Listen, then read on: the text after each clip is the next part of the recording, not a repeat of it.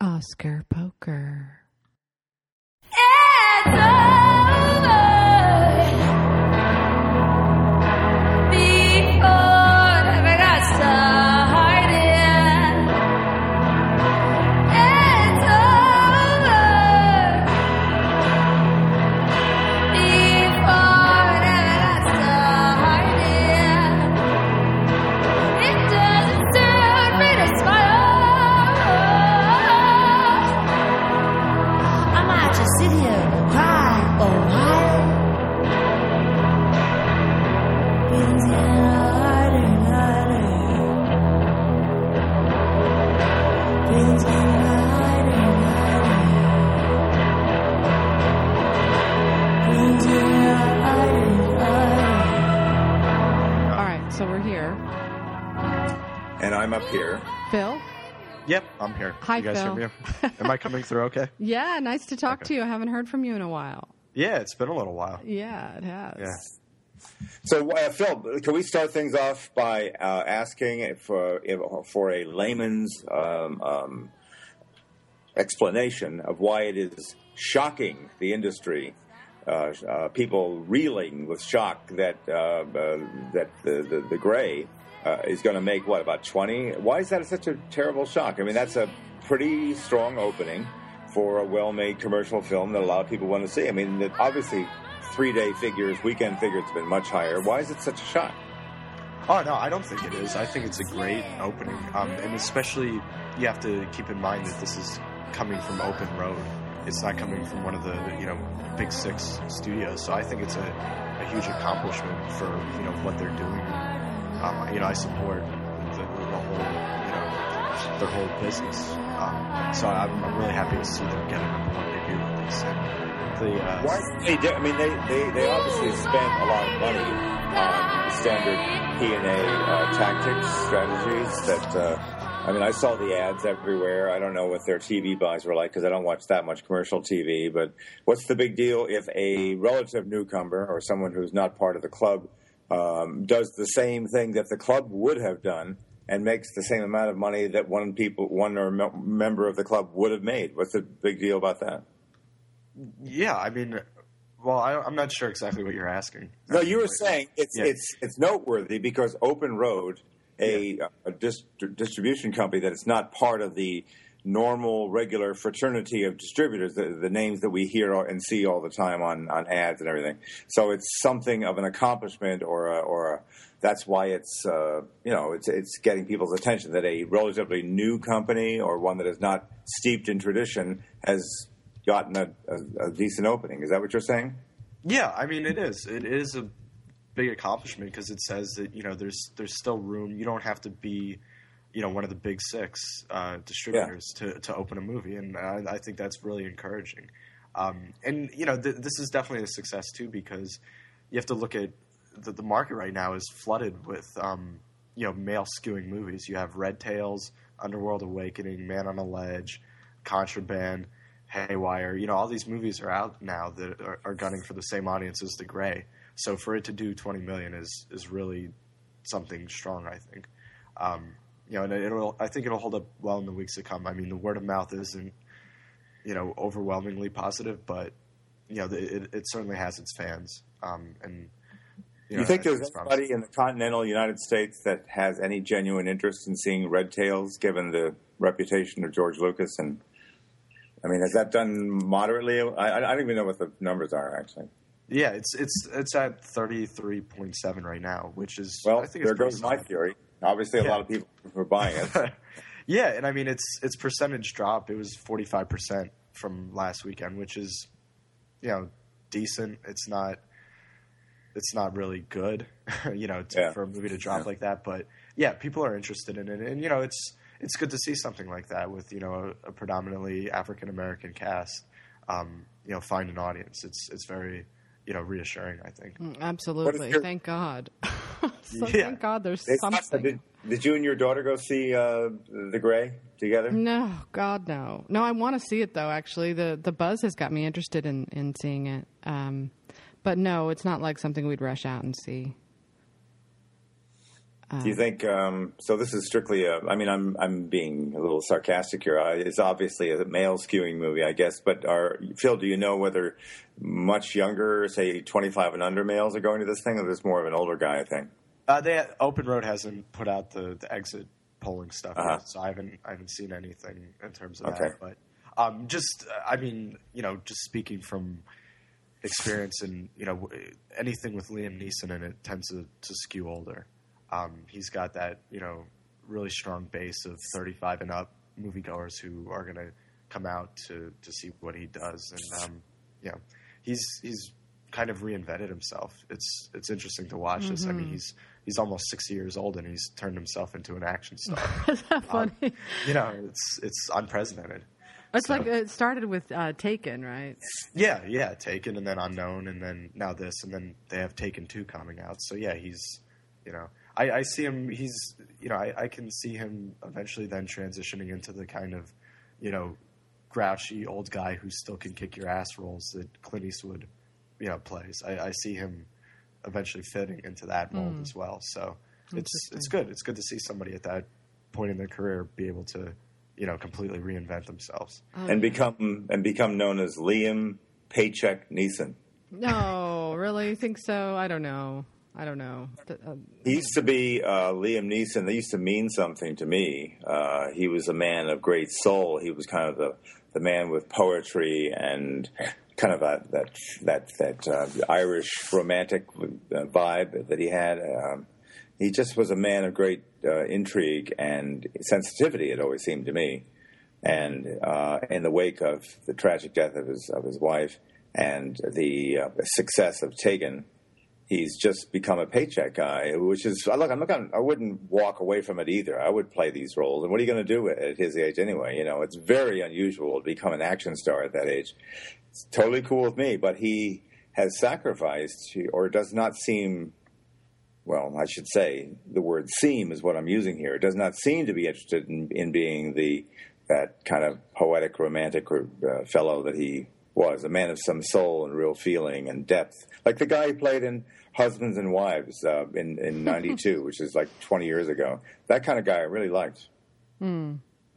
I thought he was funny in that, but I don't think that he shut the door on it. I mean, it reminds me kind of Denzel Washington, who kind of won his Oscar and then now is doing paycheck movies. But they're still great. They're great. I mean, I go see a Denzel Washington movie just because he's in it.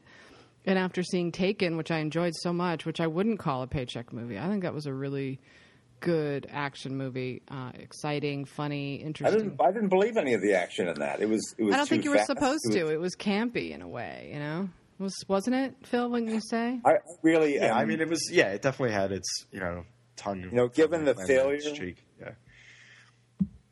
Given the failure of poor Haywire, one of the great action films. And given it's really a tribute film. You just made a sound, Sasha. Sorry, I'm so sorry. I know you loved Haywire. I liked parts of it. I thought she was a really good fighter. Yeah. But too much talky, too many I'm going to make her have dramatic scenes, which didn't work. We're too slow. And all you want to do is see her fight. I had a couple of frustrations with that because, the one scene where I don't want to spoil anything, but for people who haven't seen it. Everybody hates it anyway. It's going away. Well, I mean, for instance, you put her in handcuffs in a cop car and she's a fighter. Let's say you put Jackie Chan in handcuffs. You're just going to have Jackie Chan take those handcuffs off and stop fighting? Or are you going to see Jackie Chan fight with handcuffs on? That was a bad choice. And to me, it's what happened? What did she do? She just took them off. She just took them off and fought. No, they didn't have any narrative influence at all there.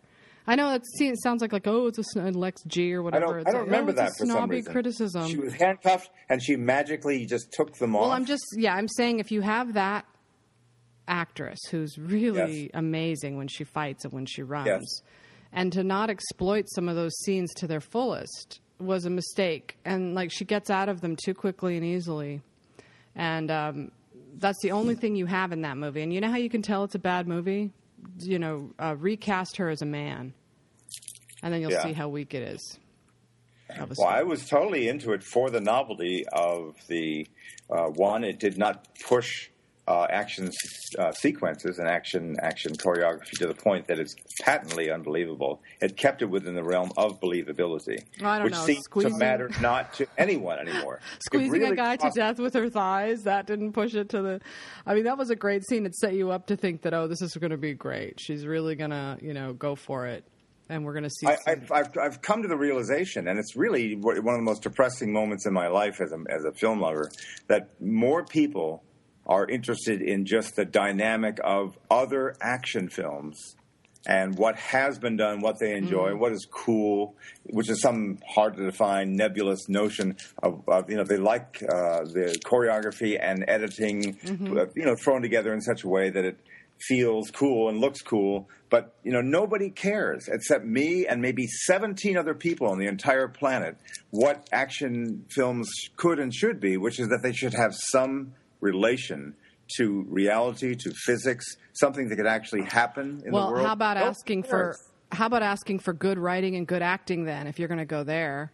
The only thing Haywire offers up is those fight scenes. That's it. So if those fight scenes aren't going to be... It offers a lot of cynical, older guys who realize what she is. And they're kind of like playing with her. It was like a fucking porno. I'm so sorry to have to curse again, but it was like watching a porno movie with action scenes. And said that's how bad the writing was, and that's how bad the fucking story was. It was like, give me a break. There's nothing here. Put a guy in that role, and you will see how weak that story is. And when they go backwards and they hit a deer or something? That's one great scene, yeah. If the whole movie had been like that, great, You do know that it was written by Lem Dobbs, who is the writer of I believe, Kafka, and also The Limey. This is not some Z-grade, Michael Dudikoff screenwriter. This is Lem Dobbs. They can't all be winners. They can't all be winners. If you don't have good actors, you cannot make a good movie. You can't make a movie where that woman has to act if she cannot act.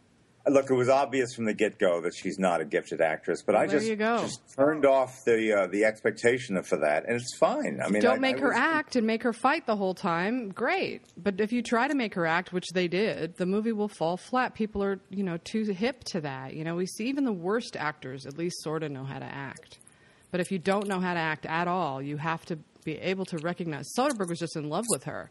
He thought she could do no wrong, so he didn't even try to think that people might think she was bad. He just thought, great, she's great. But no, she's not great. Maybe she could be good. If it were me and I was a director, I'd want to use her.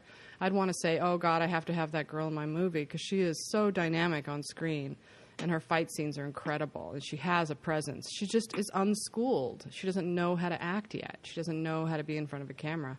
That'll come with time.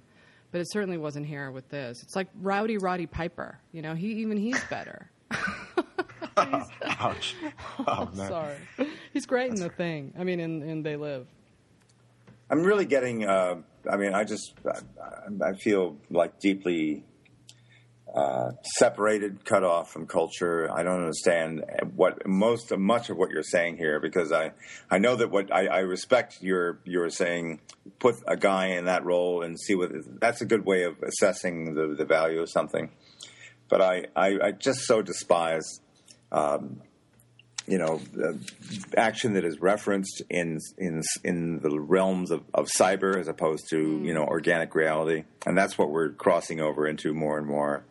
And I know that Soderbergh is a smart and very, very skilled director, and he was trying to keep things in reality. And I thought it was so delightful to be in a film that didn't give a shit about video games and cyber realities, which is what, let's face it, most under 40 people, that they believe in that more than actual reality. Have they ever run through a parking lot with some guy trying to beat them up, or have they ever been in anything? No, they sit in front of fucking computers all day, like I do. And they don't know anything, and they just know what looks cool in their computers or in their games. I get that, but that's all Haywire has to offer, though, and that's the irony of it. It has those cool fight scenes, which any woman knows are only sort of believable. She's kind of kicking the ass of fairly wimpy guys there. She's not, any big muscly guy could pick her up with one hand and throw her across the room. It's like, if you want to talk reality, women don't have the upper hand in physical combat. They just don't. They need to be like Lisbeth Salander. They need to have other tools at their disposal, which is what human beings always have had in nature over the stronger and more powerful and more dangerous predators. Is we have our brains, and we have our ability to think ahead, one step ahead, and they want us to believe that she has the brawn to pull it off. And she does in some scenes when she's given a partner who is of equal or lesser size. And that's fine. But if you want to talk about reality, come on. That's not reality. That's extended. But it is. I believe that she has that Of course you did, because they matched her with people she could believably beat up. But in real life, how stupid of a fucking team do you have to be to not send bigger, tougher guys to kick the shit out of her? Oh, well, how dumb do you have to be if you're Michael Fassbender and you want to kill her, not to just pull out your gun and kill her? Why do you have physical combat? What kind of an assassin does that? No, they don't. They shoot, or they poison, or they stab, or they're sneaky, or they don't just start fighting. I mean, it was fighting for fighting's sake. It was You're right, Sasha. You're completely right. You're being logical, and I completely agree with you. However, I accepted that there is a martial arts physical combat genre. That's what Steven Soderbergh was saying. Here's my version of that. And I love that about it. Yeah, that's the best part. That's the best thing. But we you make the mistake when you start to head into is it realistic or not? I mean, in the Crouching Tiger, Hidden Dragon, and all those wire fu movies, you suspend your the need for reality because it's so beautiful to watch. And that's what I felt watching her. She just was so beautiful to watch that I did suspend my need for reality. But it doesn't excuse the long scenes where we have to then sit through all the bad acting. And then that's where the movie really falls apart. Phil, when's the last time that you recall a film that ends the way The Grey does, which is not with... It's not with a triumph and life and being saved, but it ends kind of fatalistically, darkly. Not pleasantly, certainly not in an up way. It's kind of like, well, that didn't work out, did it? When's the last time an action film has ever ended like that did well? Wow. Yeah, I don't know. It's not. Yeah, that's not normally what happens. I mean, it's you want the. You want the good guys to make it out in the end, and that gives everybody a sense of, okay, I just watched something that makes me feel happy that I watched it. So for it to be... Well, I'd like to have an idea that when I leave the theater that I'm not going to be dead that afternoon or that evening, right? You don't want to die tomorrow, right, Phil? Yeah. You want to keep going for a while, maybe have a kid, maybe have a life, get old, kind of. So you don't want to die tomorrow. So why would you go to a movie? How would you feel? How would you think most people would feel? Oh, I like this guy. He's a sharpshooter. He's hired to kill wolves. He's obviously our heroic figure that we're going to stand by. And he's, all these other guys are going to die. We can see that. That one's going to be dead. And he's the last man standing, though. He's our guy. Oh, no, he's not the last man standing. He's going to get eaten by wolves, too.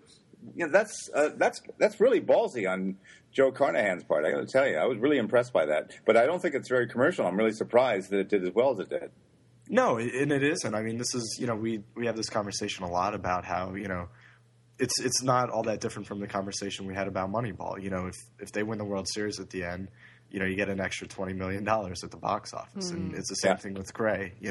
If Liam Neeson lives in the end, tack on an extra $20-25 million. So yeah, from a bean counter standpoint, I mean, it must drive, distributors and studios nuts to see a good story that just can end on a positive note because it does make a huge difference. But yeah, no, I give them credit. It is ballsy. It is, it's very admirable to resist that urge to have a happy ending. And stick to your guns. So it deserves to be, encouraged. So how out there is that knowledge about the ending? Like, how much are we going to get for spoiling? Do I have to cut that out or what? No, I don't think we should. The hell with it. Just put like a spoiler warning or something. I don't know. All right. I mean, I'll put a spoiler alert. So are we going to talk about the Oscars or what? Well, yeah, you guys want to get because I have to. I can't. Really fast. No, Phil, I wanted to talk. To one really has everybody. Let's go to that subject that has everybody on the edge of their seat. Can't wait for the next chapter. My God, my fingers. I don't know about your fingernails, but mine bitten down to the quick. I cannot. God, I can't stand the suspense. What do you think might happen, Sash? Gee, I don't know. It's got a tight race for Best Picture. I mean, anything could upset. We don't even know how. What really has me really enthralled, besides who's going to win the Best Picture Oscar? You know what I can't. You know what I want to know is who did the best at predicting what the DGA was going to do. Let's talk to Tom O'Neill and find out who did that. Because damn it, I want to know. It's important. Who didn't predict it?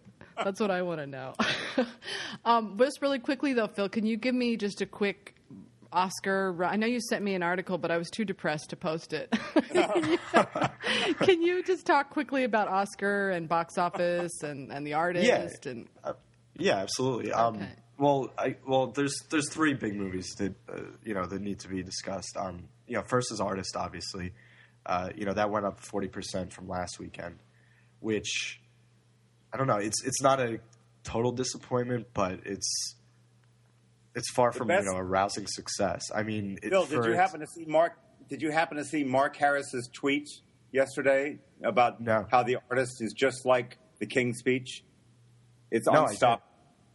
He said it's just like the King's Speech if nobody wanted to go pay to see the King's Speech. Well, anyway. Yeah, I mean, it's just fighting an uphill battle. That's all there is to it. I mean, by now, everybody knows that it's going to win Best Picture and it's going to win Best Director. The masses are aware of it. You know what I mean? It's no longer, the Oscar bloggers just saying that. Everybody knows it. And it's still, it's almost at 900 locations and it still can't, get a real footing in terms of, what it's making. Which, it's a total... is the cup half full or is the cup, half empty situation?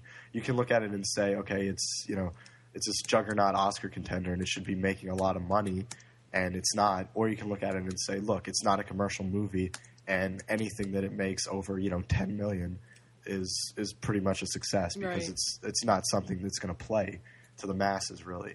I tend to lean the second part, that glass half.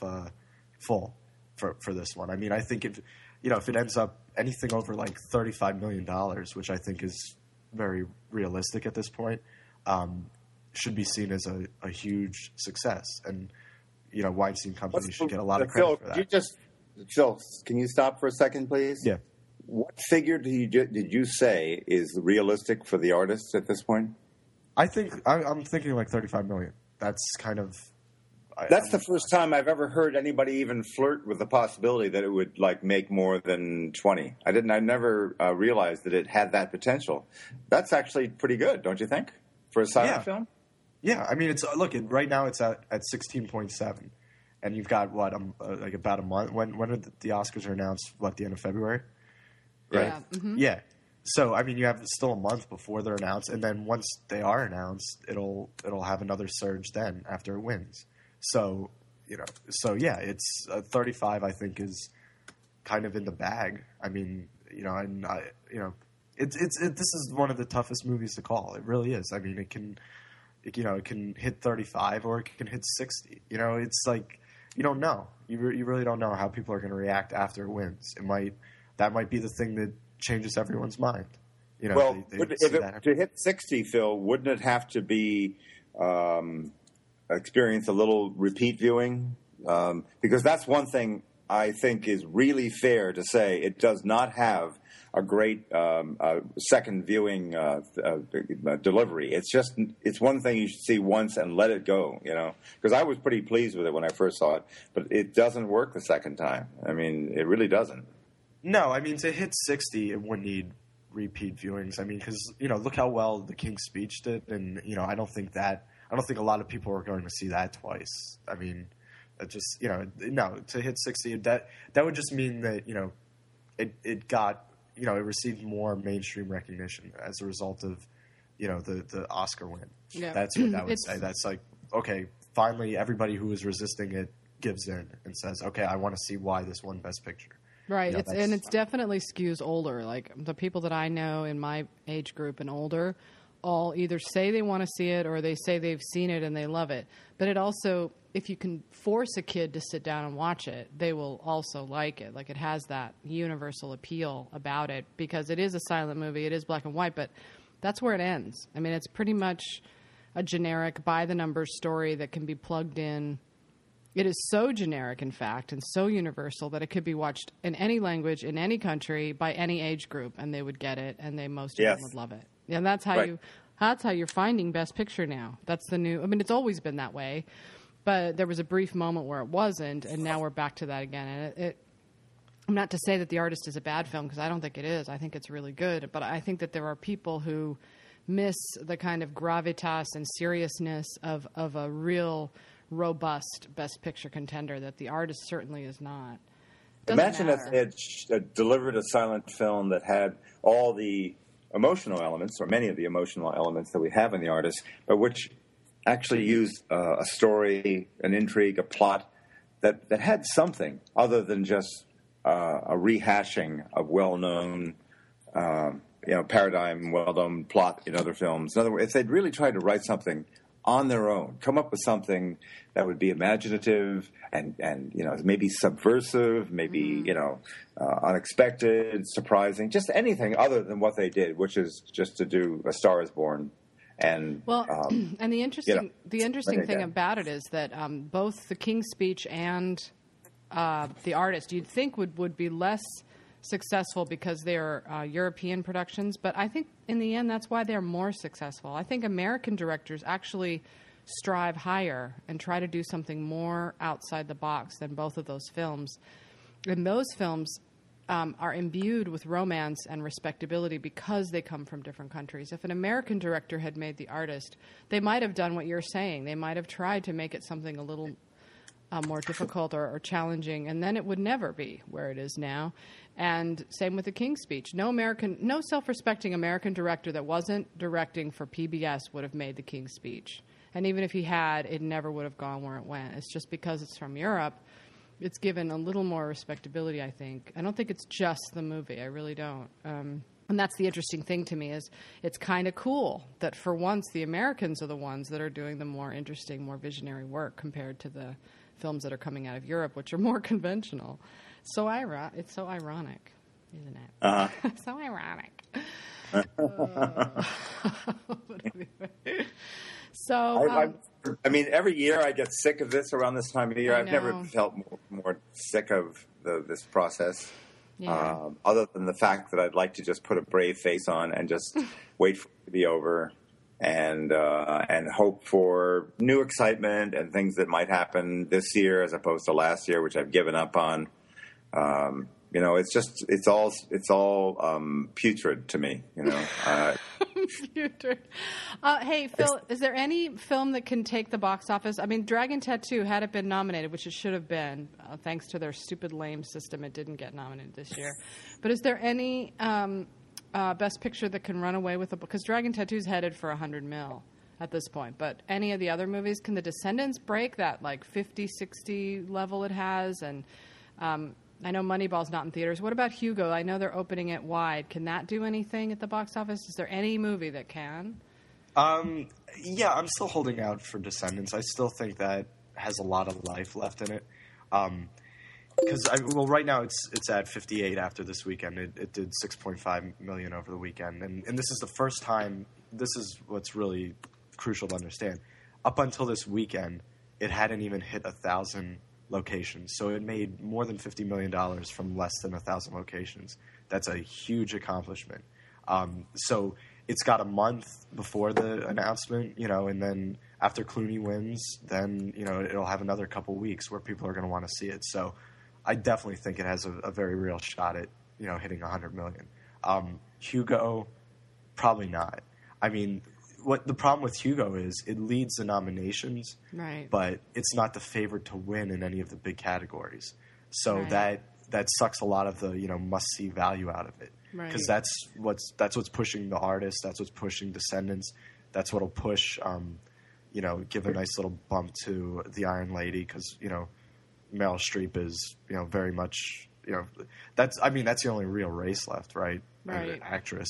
I mean, that can go either way. So that's pushing that forward. Actor is sort of. I think actor might be up in the air too a little bit. Really? Do you think there could be like a split there, or? Well, I think Jean Dujardin might upset in that category. I knew you were going to say that. I'm so sorry to say, but I really do. I feel like that's going to happen. But I mean, you'll find out tonight at the SAG Awards what's going to happen, because if the artist wins ensemble, you are looking at a sweep. You know, you're looking at a Slumdog Millionaire type of sweep where it wins almost every category it's nominated for. Just saying. Hello? I don't know what to say. I mean, that's I can't remember, and I've been, and I have a pretty considerable history. I can't remember a performance that is so thin and so just about surface. Hello? Yeah, I think we lost Phil. No, I'm still here. Do you have to go now, or can we? Yeah. A lot of stuff's coming in. So. Oh, okay, all right. Well, thank you, Phil. It was great talking to you. Yeah, thanks, Phil. Guys. Wait, what's up, quickly, Phil. Just what do we have of excitement-wise in terms of like what people are definitely going to be going to see in the next weekend or two? Is there anything that has you attuned in particular? No, I mean, this is such a boring time. It's like it's such a dumping ground because everybody's focused on their Oscar contenders from last year still. Next weekend it's Harry Potter and The Woman in Black. It's like it's just all right. It's just going to be a boring month. You just have to grin and bear it, and then just hope that. It sucks because there's 9 months of the year that, almost nothing interesting opens. And, you know what I mean? And there should be, I wish there were Oscar contenders that could open in February, March, and April and May. And that's just such a rare thing. It just doesn't happen. So. Yeah. Bye, Phil. Thank you. Okay. So what were you saying? You were talking about Gavin Polone. The Gavin Polone piece that ran in New York Magazine, a couple people responded. It was right at the end of Sundance when I posted it. And, in fact, the day I was flying back on Friday. And Chris, who envisions himself being a screenwriter entirely within 5 years or 10 years, he says, I want to see the whole thing. I agree with Gavin Polone entirely, and it's and I said, but Chris, don't you feel invested in the system, at least as far as how it encourages good filmmaking to at least come out during the last 4 years, even though, you might have aversions to the Oscar telecast in one way or another. I sure love the effort. I sure love the feeling of the last 4 months. And that certainly lifts my heart and my spirit. And I didn't understand, but he's pretty, he is not invested. Chris isn't. But he never has been. His whole thing is 1 foot out. He wants out so bad. He's wanted out for years now. This is not his thing. He doesn't want to be that guy. He doesn't want to be the Oscar predicting guy, He never has. Yeah. And he just happened to luck into it. I've known him since he was a teenager pretty much. And he was like a guy on my message board and stuff. And he just kind of did it for fun. It was never, he went to film school. He wrote screenplays. He never did it seriously as a career. And I always told him, here I am in my 40s. I don't have a lot going on. I need to make money. I need to have this career. But you have your whole life ahead of you. You have plenty of things you can do with it. You do not have to be mired in this. And so I think he's trying to move out of it. I don't know if screenwriting's the right place to go, but, why not? Lots of people write and sell screenplays in Hollywood. I'm sure he'll do just fine. He's smart, The Gavin Polone thing... I'm just glad one person is writing something about it, because I think that the Oscars are so disappointing this year that more people in the media need to take a stand and talk about why they're so insulated. Owen Gleiberman did a great piece in Entertainment Weekly about how the Oscars are leaving the audience out. And I thought it was a really important piece, but you don't see that kind of stuff at the New York Times because they won't deign to write about it because they won't actually act to care about it. You know what I mean? Like, it's not important enough for them to take as a serious subject. So they will not talk about it. Most critics won't be caught dead talking about it. They're too embarrassed to admit that they would even care. They think it's just trash and it's stupid and it's a popularity contest. And the Oscars are in danger of becoming like the Grammys, just so totally overlooked and disregarded as having any sort of meaning at all, except to the people who win them. and the people who win them are winning them totally by design and by money. Uh-huh. You know? In my opinion, that's where the Oscars are headed. So, I mean, they are so insular. And you know what? Even the Grammys are in a way better because they do sort of take into account sales, you know? As opposed to... sure. Yeah. So I don't know. I mean, to me, it seems like it's one of the worst years I've seen in 13 years of doing the Oscars. Like, there's just not one. Hugo is the best one, I think, and I like The Descendants, and Moneyball is incredible, but Moneyball doesn't have a director nomination, so it can't win. And, you know, it's just, it's a weird year, and it's a good year to really kind of discuss why things are going so wrong. Nobody's doing that. You know, Owen Gleiberman did it, and that guy, Gavin Polone, did it. And I'm doing it, and you're doing it, you know. But most people aren't. And most of the Oscar writers are just like, the artist takes the lead. The artist is going to win Best Picture by a mile. Oh, really? Shocker. So last night was so sad because they do, at the DGA, they give out plaques to each nominee. They get silver plaques, and they're introduced by people, and they get a round of applause. Well, when it was Scorsese's time, everybody stood up immediately, and they gave him a standing ovation. Well, very few people get standing ovations in there. Catherine Bigelow was one who did. And so that made people start to think, oh, God, maybe he's going to actually win, you know. And then, of course, the reality set in, which, you know, I have post-traumatic stress disorder from last year. So I knew how this thing was going to go down. I was so relaxed and zen about it because I knew that there was no chance anybody else was going to win. I don't know what's happened to the DGA. I don't know who chopped their nuts off. But I swear to God, they're the most milquetoast group that I just had no idea they would ever be this tame and safe and conventional in there. And obedient. Yeah. And obedient. I would have been delighted. Wouldn't it if they had just, you know, done something other than the expected pack mentality and given, I would have been delighted if Scorsese had won. I mean, that at least would say there's some vitality in some people's hearts. And, yeah. You know, somebody wants to be, you know, just do something unusual. Right. Well, when I was on, I did NPR. I did NPR Weekend Edition. We were talking about adapted screenplay, and the reporter was asking me, "Do the members have to read the source material?" And she was genuinely interested to know if the adapted screenplay award was actually an award for adapting a screenplay. And of course, it's not. It's totally tied in with Best Picture, just like director is. And back in the day, in the old days, the DGA would go rogue. You know, they wouldn't just vote for the movie they thought was Best Picture. They would vote for the film that they thought was challenging and that the director did a challenging job, you know, did something unusual and exceptional. Some people will say that Hazanavicius did do something unusual and exceptional with the artist. And I think in a way he did. But I don't know that for his first, you know, major effort like that it's worth rewarding this much. I don't think it's good for him as an artist to earn that right now, these accolades. I think for him and Tom Hooper, it's better to not have won.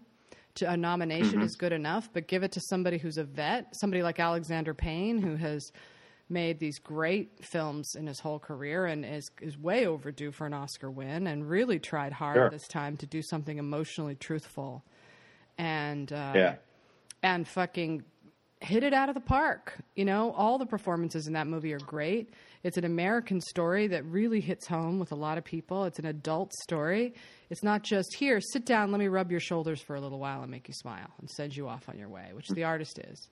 Great, beautiful, wonderful film, but a nomination is enough for that movie, in my opinion. It's a high honor to be nominated with those guys. But to win, it was just like Tom Hooper last year. It's like, it's great to be nominated, but to win, to beat these guys, you know, it's just like, has the world gone fucking crazy? What's going on? Yeah. So anyway, that's sort of how I see it. Like, I just would like to see them shamed a little bit. And then that way they could be shaken up and start to rethink what they're doing, you know, who they are and what they're voting for. And I would love to see category by category get, you know, recognition. Like, I would love to see it if they would say, this is the best original screenplay, so it deserves to win for best original screenplay. Not, this is the best picture, so it deserves to win for that. This is the best cinematography, so let's give it to that instead of the film that's going to win best picture, you know? To really think about category by category what that award means, you know? My opinion. I don't think they're ever going to do that, but if I was talking about how to fix the Oscars, that's where I would start, you know?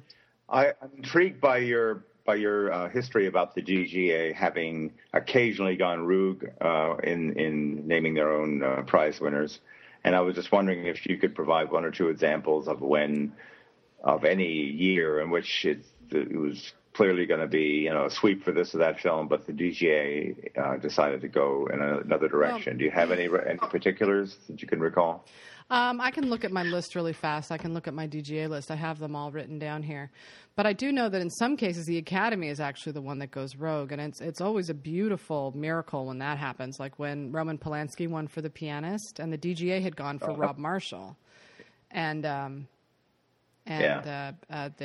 interesting thing about The Artist is that I wrote about this today, and I've been saying it. I figured out that not since Oliver won the Globe for musical comedy, has a film that won in that category went on to win Best Picture and Best Director at the Oscars. So that was 1968.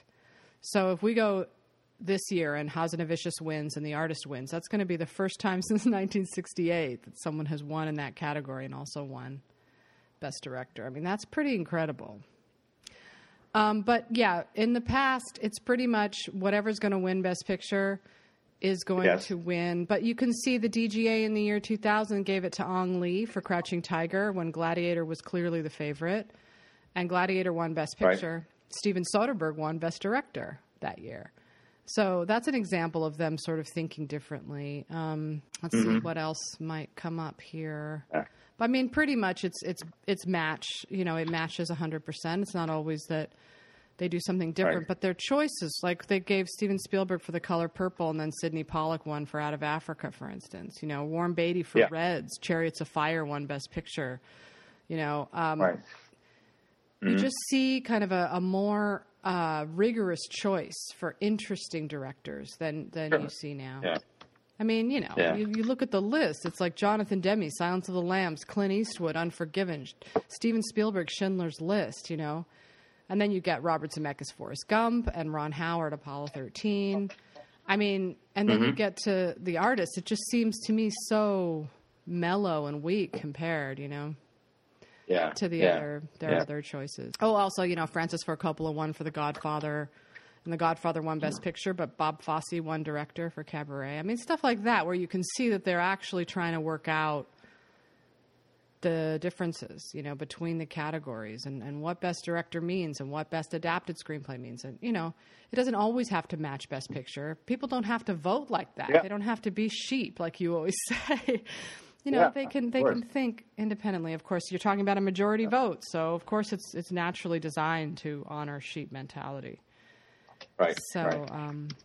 Hey, if I go to npr.org and punch in your name, will the interview that you I don't did know. days ago? I haven't listened to it. I'm too humiliated to listen to it because I don't think I said anything good. I didn't get to say what I really wanted to say about these stories, and there were some really important points I didn't get to make, and I had practiced and written stuff down, and of course it was 10 minutes, but it was so fun driving down to NPR. I'm such a geek. Like, I took a sticker and a button, and I was like looking around, like, this is so cool. It was NPR, and I got to sit at a desk with a microphone and talk to. Was this at the KCRW station in Santa Monica? No, it was actually NPR West down in Culver City. It was just funny because I was talking. Go ahead. I was talking to her, and she was asking me about adapted screenplay, like it really meant its own separate category. And when she said, do the members have to read the scripts and the source material? And I was like, no, they don't. They're not even required to see all the movies. They have the screener. That's true. They have the screener pile. They choose what they want to watch, And I'm finding with The Artist, I have a hard time getting people to see it, even on a screener. Here, watch this. This is going to win Best Picture. I don't want to watch it. I don't want to see that. It's funny, isn't it? Mm-hmm. I think once they sit down and watch it, they're surprised by how much they like it. Because I do think it is a movie that appeals to everybody, But I would like it if Best Picture wasn't about necessarily a movie that appeals to everybody, as so much as what people would generally consider this was the best film made in this year, But I don't know any other way of judging it other than I liked this one the best, which is how they do it, So we're in a frustrating business, Jeff. We are in a frustrating business, and it happens to be our bread and butter. And we can't quit now because we need the money. I just wish there was some honest way to inject some real enthusiasm into any aspect of the finalists. And I just feel written out about it. And me too. I just don't know what to say. If there was any sense of a real competitive race between 2 or 3 movies, or just anything, but there isn't. And last night was the final nail in the coffin. And when Michelle Hassanovicius won for the Directors Guild, that was it. There's no chance now. Right. It's over. So. There's no chance. I mean, and people will say, really annoying people will say, it's been the artist since Cannes, and people. Well, I say it's been the artist since the New York Film Critics. Those are the people that started the avalanche and created the feeling that this is the one to jump on and go with and be part of a group and part of a crowd. I don't. I think it was before that. I was waiting for any movie to come along to knock it out. And it never happened. I mean, I was waiting for one movie, but as soon as Dave Karger said it was going to win, that's when you knew it was going to win. And the only thing that would have stopped it was another movie.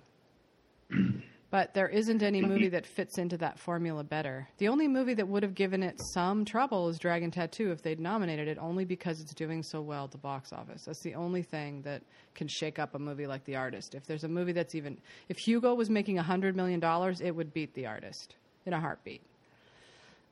If any of those movies, Descendants, The Artist, I mean, if The Descendants, Hugo, or Moneyball had made over $100 million, it would give The Artist some trouble. But nothing has. Like, The Descendants has stopped around 50, 60. Same with Hugo. Moneyball was around 70-something. The Help doesn't have a director or a screenplay nomination. It can't win. So that's the only thing that would have stopped The Artist. And Dragon Tattoo was totally taken out. And well, I'm not even going to talk about that. But I'm just saying that, I mean, it's just absurd to me that at least 3 movies got in that are supposedly better. Give me a break. Can we fire whoever voted for these movies? Can I just say, I want to take you out of the Academy now. You've lost your privilege to vote. So that's unfortunate, but it's fine. I'm happy to have a David Fincher movie not in the race, personally, because it makes it a lot more of a peaceful time for me, because people are always accusing me of this or that. And I think Fincher is totally fine and happy that he's not in the race. I think he really wanted Bennett Miller to be acknowledged. He thinks, to him, Moneyball's the best film of the year. And yes. Yep. He thinks Moneyball's the best film of the year, and he couldn't believe that he didn't get a DGA nomination. He couldn't believe that he didn't get a director nomination. So this is that's Mr. the real Fincher. crime of 2011 is Moneyball. That's the real sad thing, because that's a really, really, really good movie. Way better than the one that's about to win. Way better. Way. So. I got to tell you, there is one consolation or one emotional satisfaction that I will not forget for a while, and that is the collapse of the whole Warhorse thing and the shock that Dave Karger expressed in the piece, after that happened. That was genuinely pleasing to me, and I think I should maybe not be so cynical about it. At least that happened, and I felt at least pretty good that people woke up and said we can't go there. Yeah, it still got a lot of Oscar nominations, though. It still took, in my opinion, Dragon Tattoo's spot, and it shouldn't have. And it still got 6 Oscar nominations. Still got Best Picture. Best Picture of the year. It's named one of That's the just 9. A performance. I know, but so what? This is the business we're in, where they're naming these 9 films are supposedly the films that best represent 2011. It's a joke. Yeah. Oh, okay. Anyway, I don't think it's anything to. I think it's been out of any, serious consideration for anything. To win, yeah. I mean, it did tank to win, but the fact that they even gave it a Best Picture nomination, and bless Scorsese or Spielberg's heart for making the movie that he made, but I'm sorry, but you can't call it one of the best films of the year. You just can't, not with a straight face. Yeah. And right. I'm not, that's all I'm going to say about it. You and I have said it enough. It's just that it's what a shame that in the end, it comes down to Spielberg's star power. And that's how the Oscars are run, and people vote for their friends. And, it's all the gross things we've ever known about them, really illuminated for all to see this year. It's really never been as glaring because so many great films were left off, I thought. Mm-hmm. But oh well.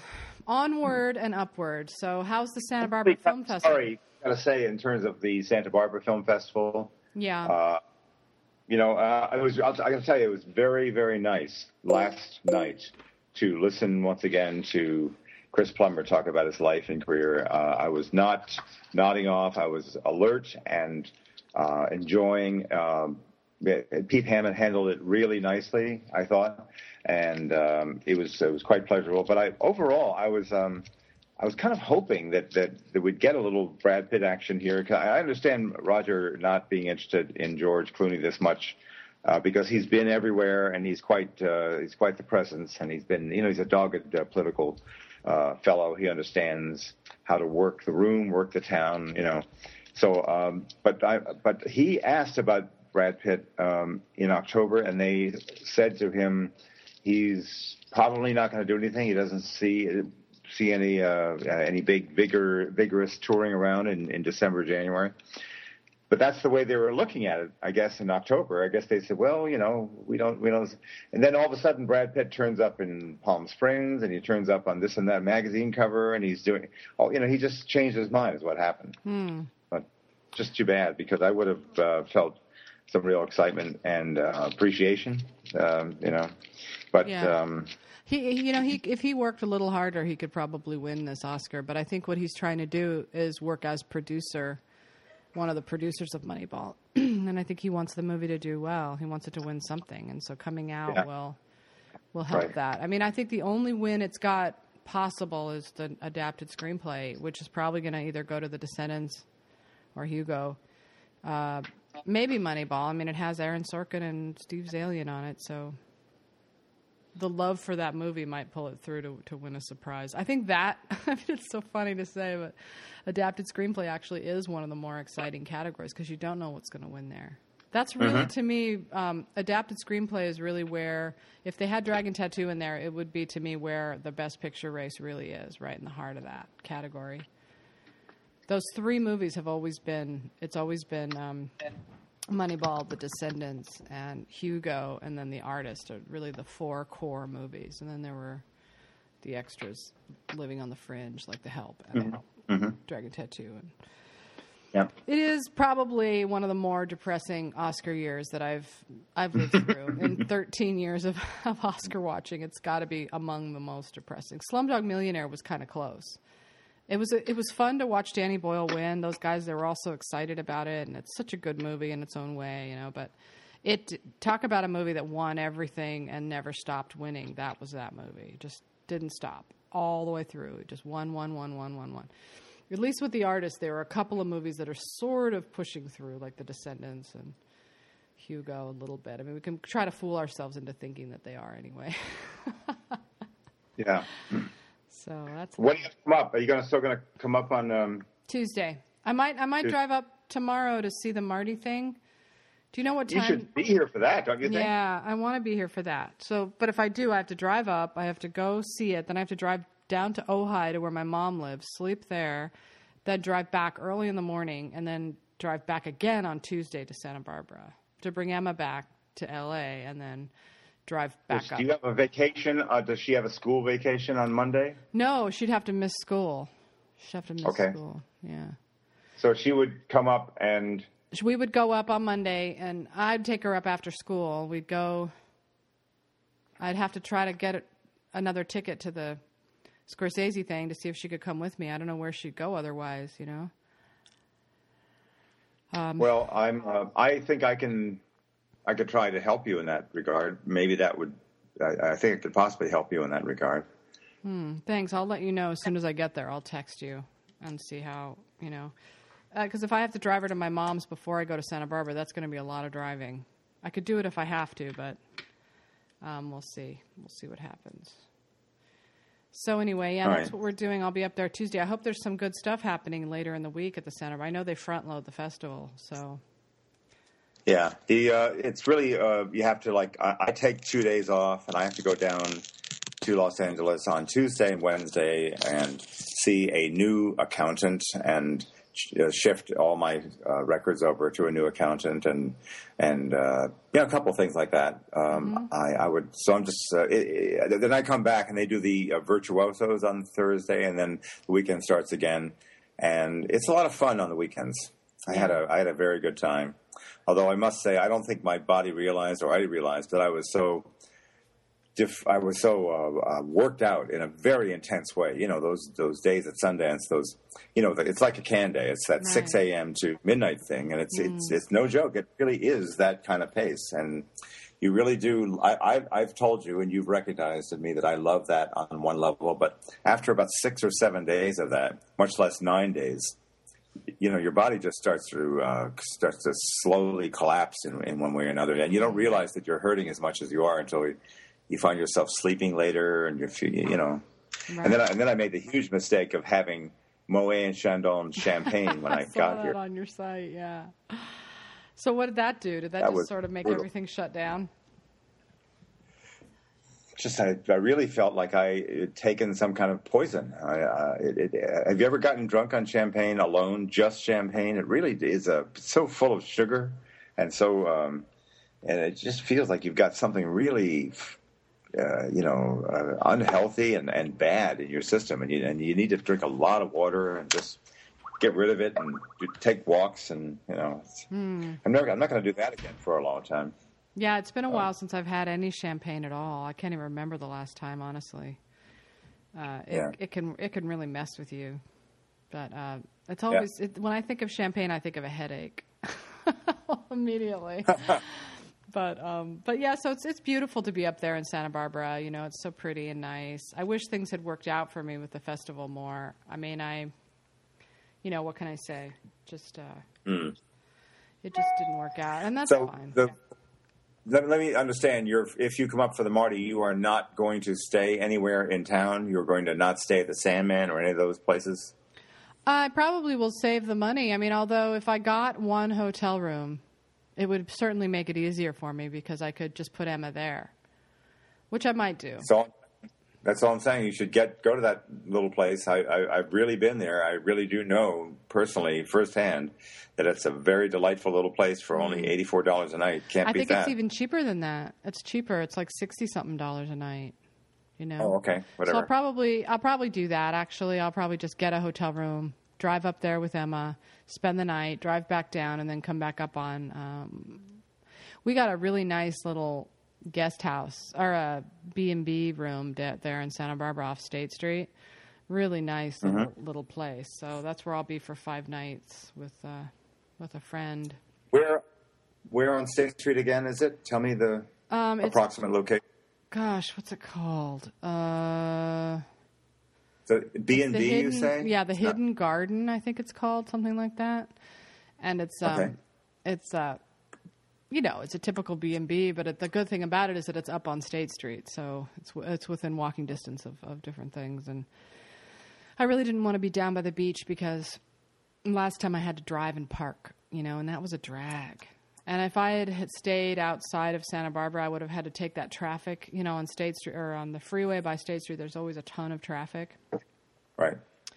And I didn't want to have to be dealing with that plus parking, just to cover this fest. So as it is, I'll drive up there on Monday. I'll get my badge, do the Scorsese thing, which I hope is wonderful. He's probably feeling a little... I'm sure their campaign is feeling a little deflated after last night, I think they were hoping that there would just be a tiny chance that he would win there. But, when there's a split coming for Best Picture and Best Director, you don't see it coming. It's a surprise, and it comes out of nowhere. So if he is going to win the Oscar, which he probably won't, he's not going to. I think the power of Harvey and that campaign and that buzz is just too strong. People don't often step out of their pre-designated pattern in the Oscar race. Right.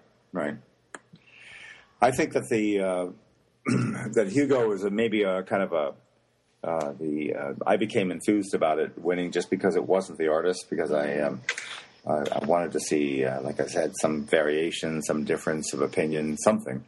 And but it really had, I think, acquired the reputation of a film that cost too much and didn't deliver enough in its entirety. The cost was the problem. The other problem with Hugo, unfortunately, and this is a real drag and it's too late to fix it, but the screener did not look good. And that's key. You know, the artist looks great on screener, but Hugo, the colors were off. It looked weird. It didn't look like it did on the big screen. And if all the voters had seen that movie on the big screen, I think they would feel differently. But I think that with the way it looked, the weird coloring and the screener, it lost a lot. And I think that's one of its biggest problems, unfortunately. But you're never going to be able to overcome how much it cost. Movies that cost that much, that don't make the money back, they hardly ever win awards. You know, people are weird like that. They really do think about the money. Almost every Best Picture winner in the last 10 years was made for a very small amount of money, you know. The Departed cost like $90 million and made like 100 and something million. That's like the highest one you can think of, Best Picture. You know, they're always like 15, 30 million. That's the kind of thing that Oscar prefers. Yeah. Yeah. All right. Well, I have not felt quite so depleted of ideas. I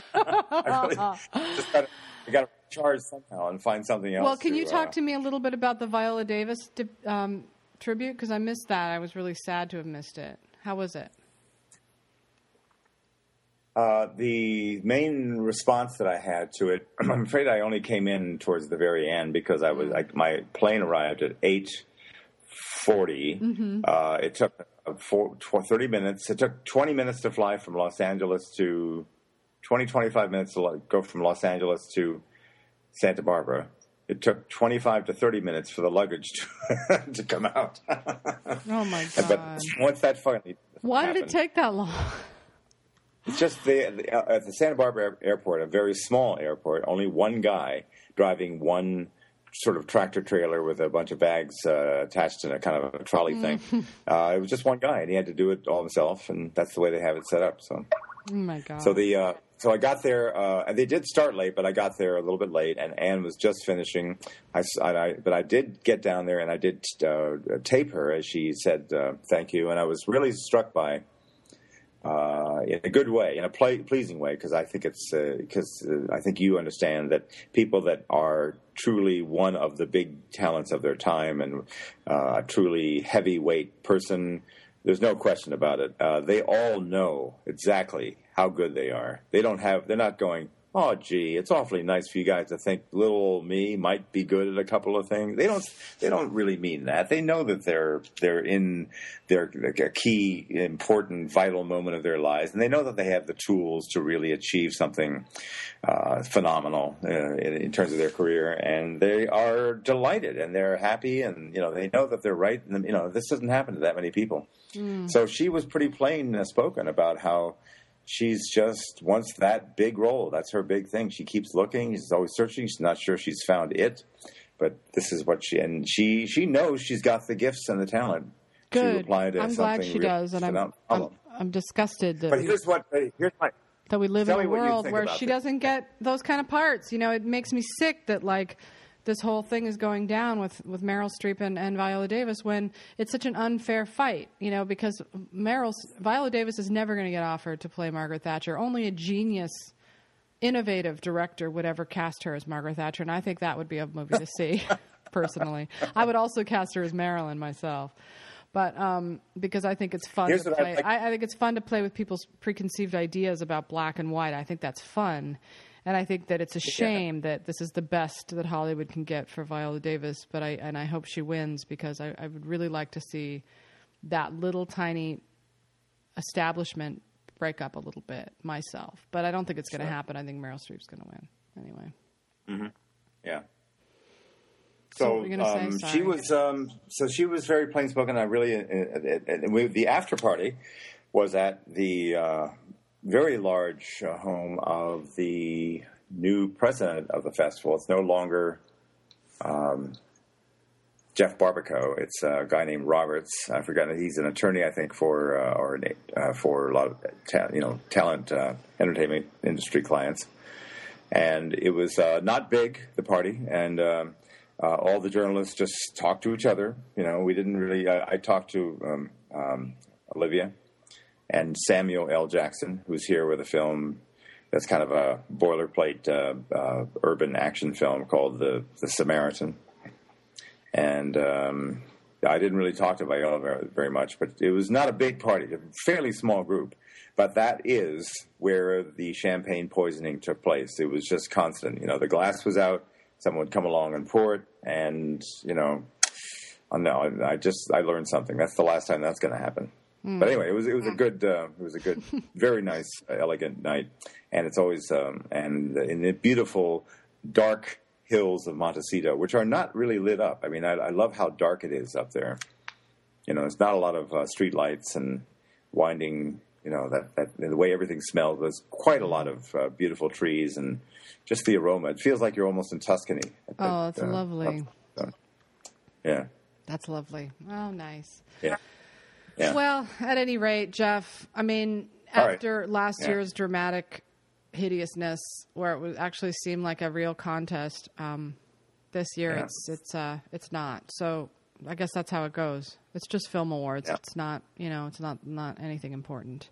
But it's fun, and you make some nice money, and you get to go to film festivals and write about movies. I mean, we're so lucky to be able to write about movies for a living, It's a wonderful life, and we shouldn't be overly cynical. It's just this happens to be a year that does invite that, and let's hope for a more vibrant and exciting and competitive year in the current one that we're at. And I look very much forward to all the ups and downs and going to Cannes and the whole thing. I've got the same place in Cannes. Oh, you did? What are you going to do?